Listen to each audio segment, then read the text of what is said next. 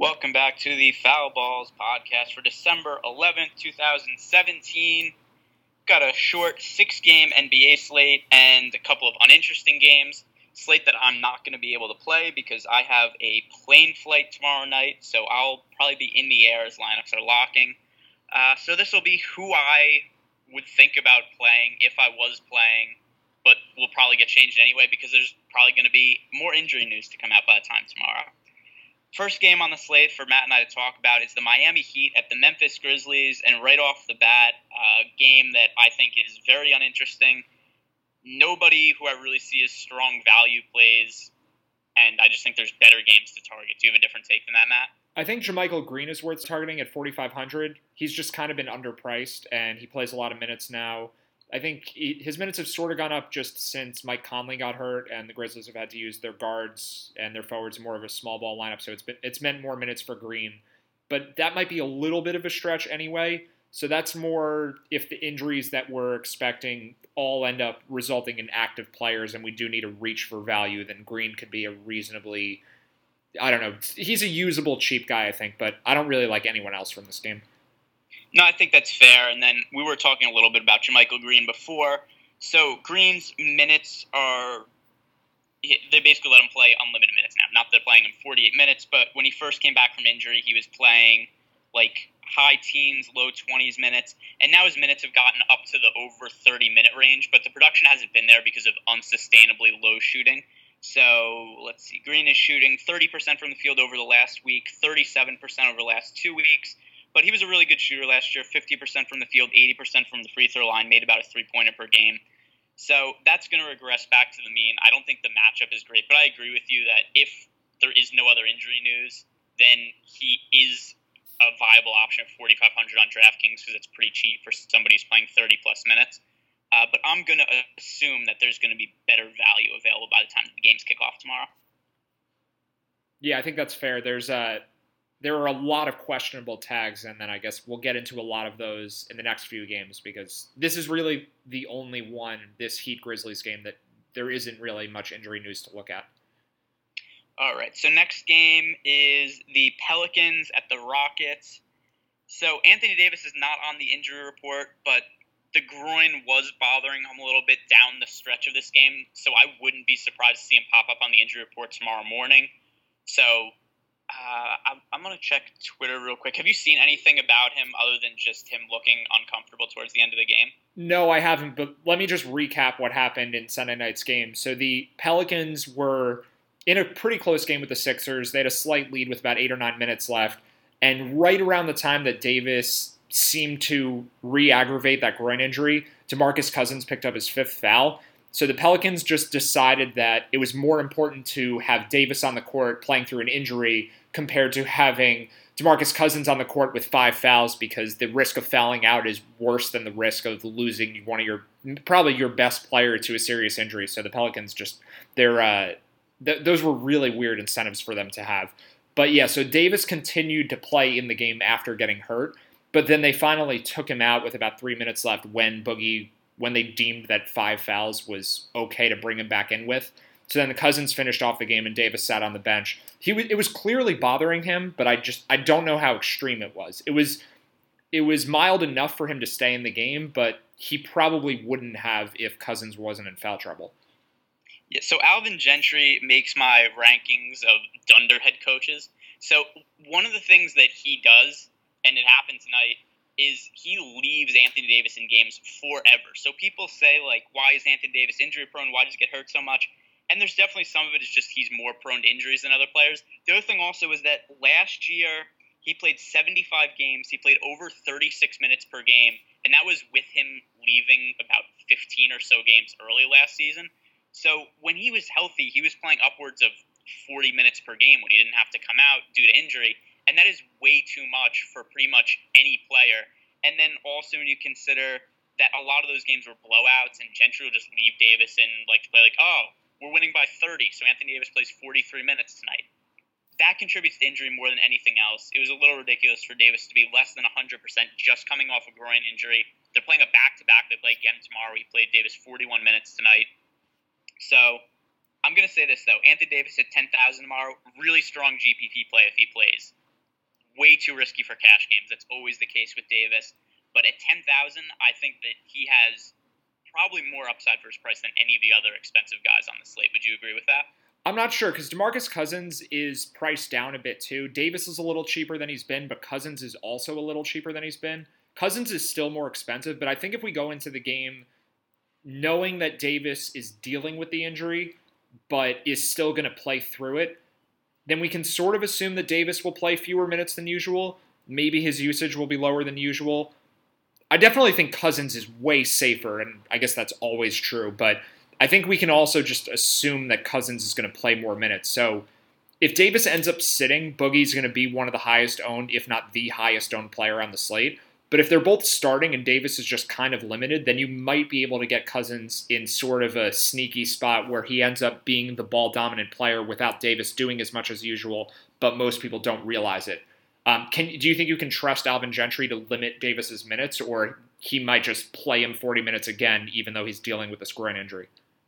There were games last year where he said that he was going to limit the playing time of Davis because he wasn't 100%, and they would legitimately be losing or winning those games by 20 to 30 points, and Davis would play like 44 minutes. So, no. Well, on Friday night, Gentry said that Davis would play about 25 minutes. He ended up playing 31. That's not that extreme, but I think it fits with the trend of Gentry just doing whatever he feels like in the flow of the game and just disregarding whatever he said before it started.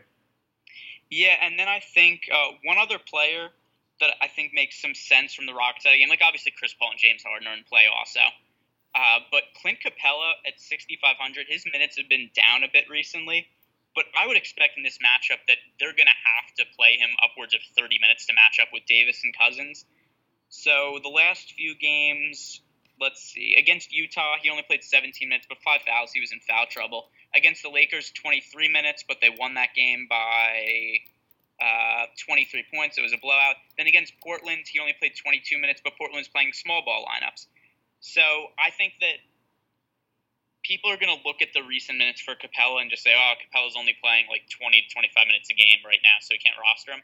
I think that it's more circumstance that led to him playing less minutes in those games, and he should get a lot more playing time in this game. Do you think that makes sense? Yeah, I agree with that. And then on the other side of it, if Davis ends up sitting, I think the Pelicans go small ball to match up with how the Rockets normally play. So that probably means more minutes and more usage for Etuan Moore, maybe increased usage for Drew Holiday and maybe a couple of extra minutes there, maybe Darius Miller, and then, I don't know, Rajon Rondo at 5,800, I think that's kind of just a fair price. So it would be those other wings and guards, I think, that would make more sense. If Davis is out, I think they benefit more there, and Rondo is kind of just the same. I don't think he would see a minutes increase because Davis isn't playing.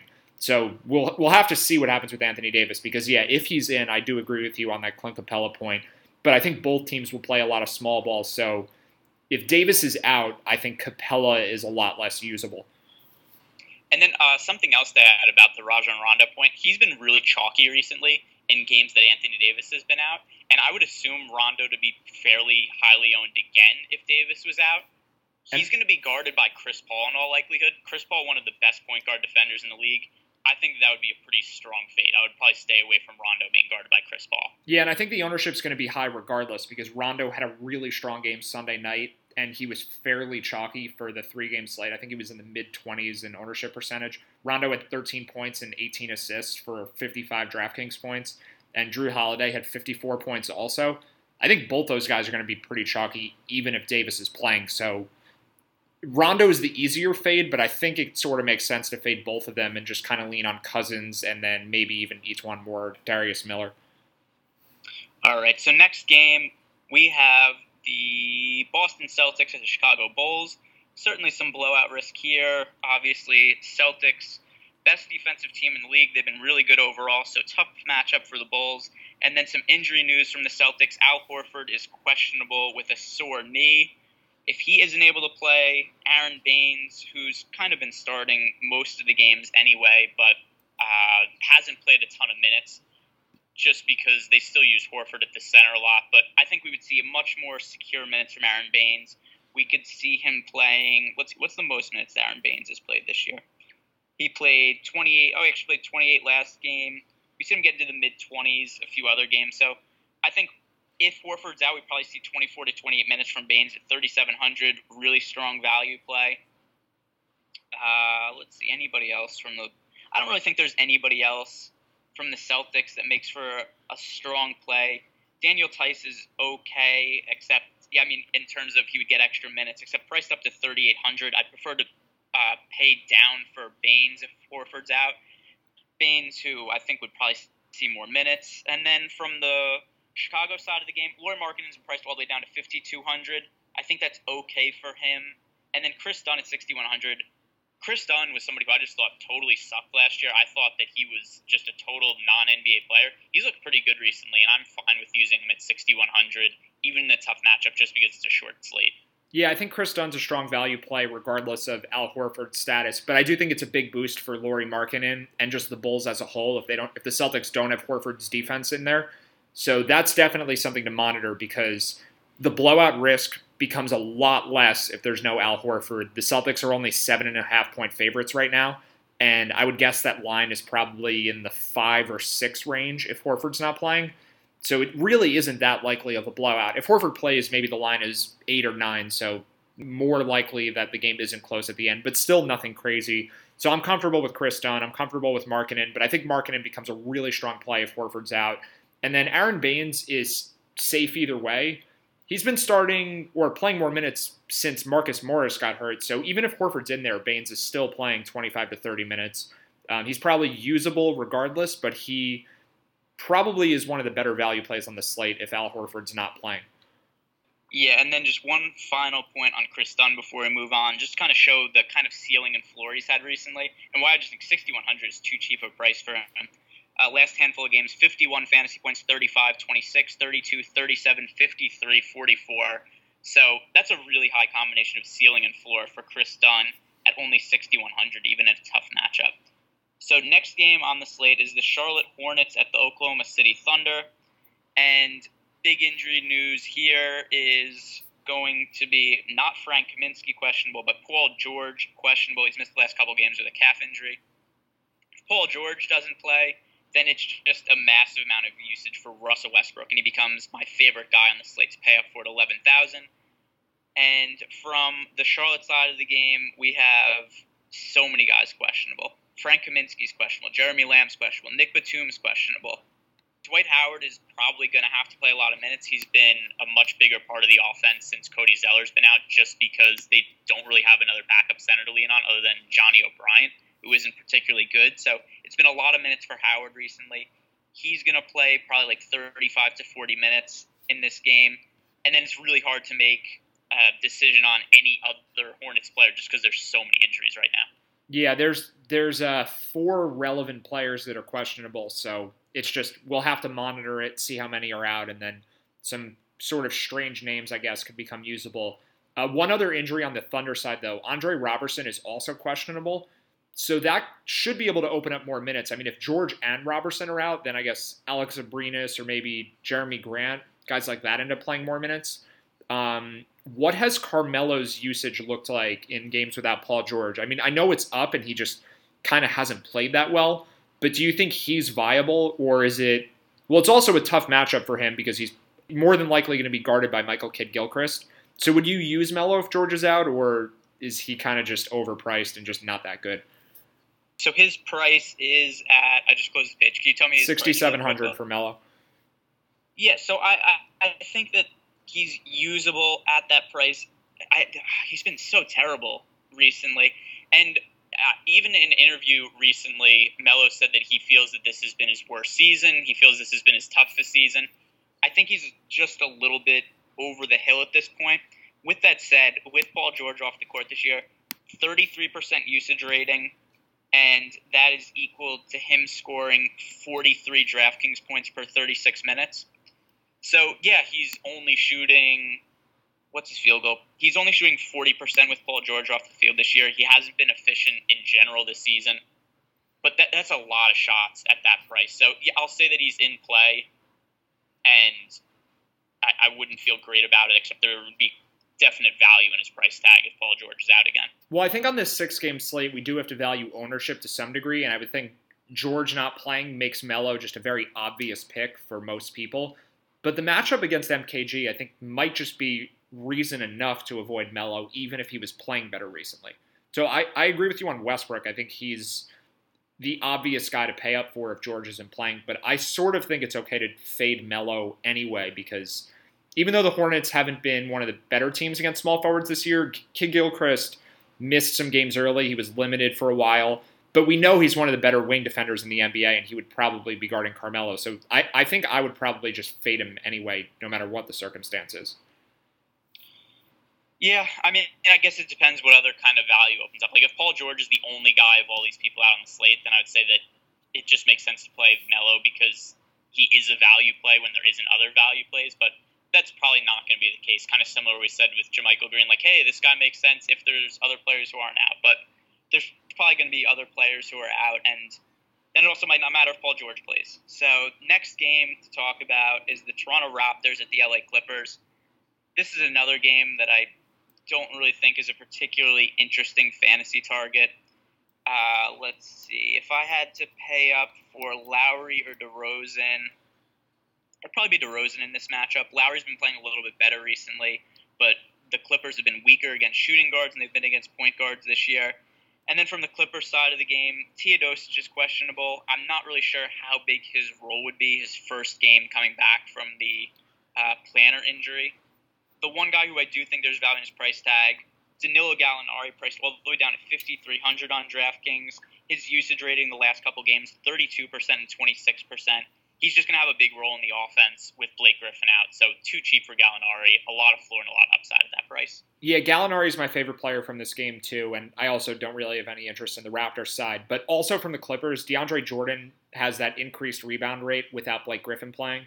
So even in a matchup that's normally tough for big men to score because the Raptors' front court is good defensively, DeAndre Jordan isn't really reliant on scoring at all for his fantasy production. He gets it from rebounds mostly, some blocks, he scores a little. So I don't think he's really affected by the matchup, and I think he's just kind of underpriced ever since Blake got hurt.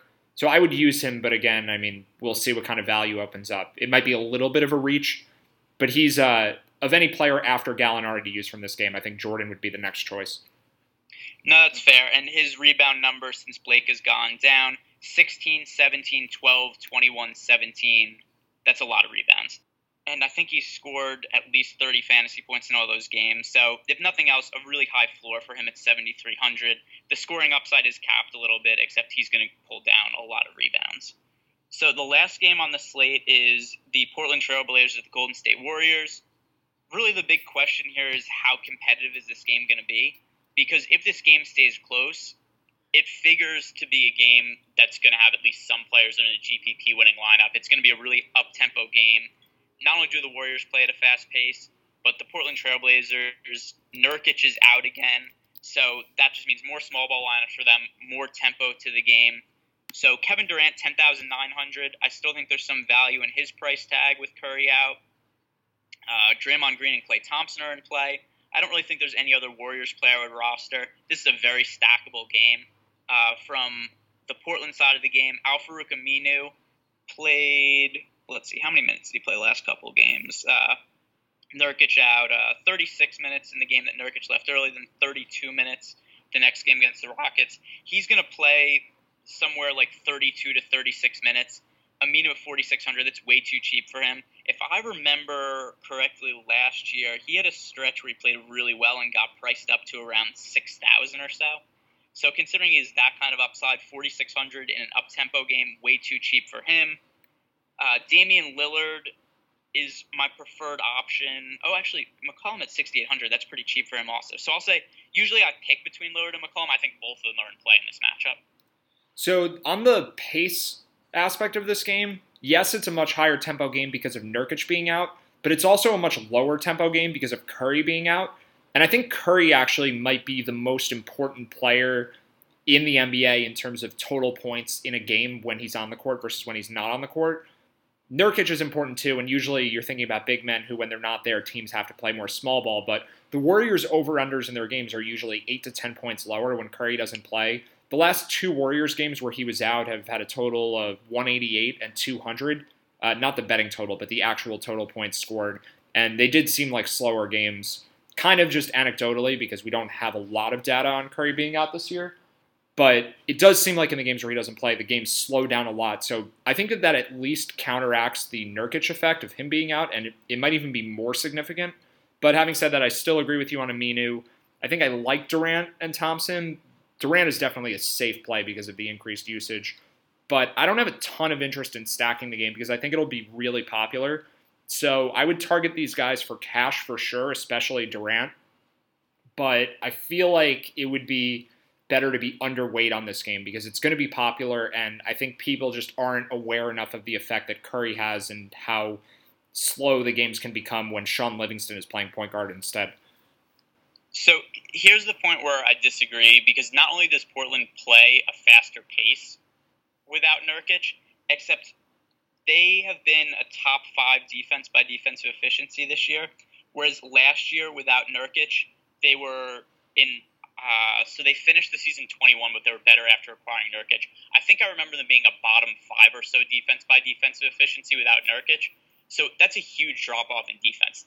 With Nurkic, they're one of the best defensive teams in the league, and without him, they're one of the worst defensive teams in the league. So when you consider that factor with the increased pace, that's why I think that it makes this game a little bit more stackable. Well, I agree with that, and I think that's a good point in favor of Durant and Thompson. But it's not really a boost at all to Lillard and McCollum. The Blazers playing worse defense doesn't help their guards score more fantasy points. I'm much more inclined to use Klay Thompson than CJ McCollum, I think, because there is some blowout risk. And the point on Klay Thompson with the way that the Warriors set up the rotation, Thompson, even when Curry doesn't play, is the guy who's in dominating the ball at the beginning stages of the fourth quarter. So if it's a blowout for the Warriors, Thompson will still play most of his normal minutes. I think he then is my favorite player from the Warriors, Aminu, just because he's getting an increased role with Nurkic out. But I don't really see it in terms of Lillard and McCollum because the game is going to be slower and the Blazers playing worse defense doesn't lead to extra made shots for their guards, and also there's a better chance that they get blown out and those guys just aren't in at the end of the game. Yeah, I mean, they still do play at a faster pace without Nurkic, and then just from Lillard's side also, it is an easier matchup for him individually going up against guys like Quinn Cook and Sean Livingston than it is him being defended by Steph Curry, who's a much better defender than people generally tend to think of him. So those are my final thoughts on this game. Oh, actually, one more thing. Mo Harkless is questionable. If he's out, Evan Turner is a really strong value play at 3,800 and would actually be one of my favorite value plays on the slate, and I forgot to bring that up. Yeah, yes, I agree with that value play also, and yeah, I don't want this to be construed as I'm avoiding the game, but I just don't feel that strongly about Lillard and McCollum. Yeah, Lillard is going to face weaker defense, but McCollum I don't feel as strongly about, and I don't really feel strongly about stacking the game. But if all the players are value plays, if Harkless is out and then there's a few value plays from the Portland side and then the Warriors already have a couple value plays, I guess it all just kind of fits together. But it's not a game that I'm going into the slate trying to purposefully stack. I think it could just end up playing out that way if there are several value plays there. All right, so that is going to finish today's podcast. You can follow me on Twitter at GErenbergDFS. Matt's Twitter handle is @PreachingSense, and we'll be back with another podcast tomorrow.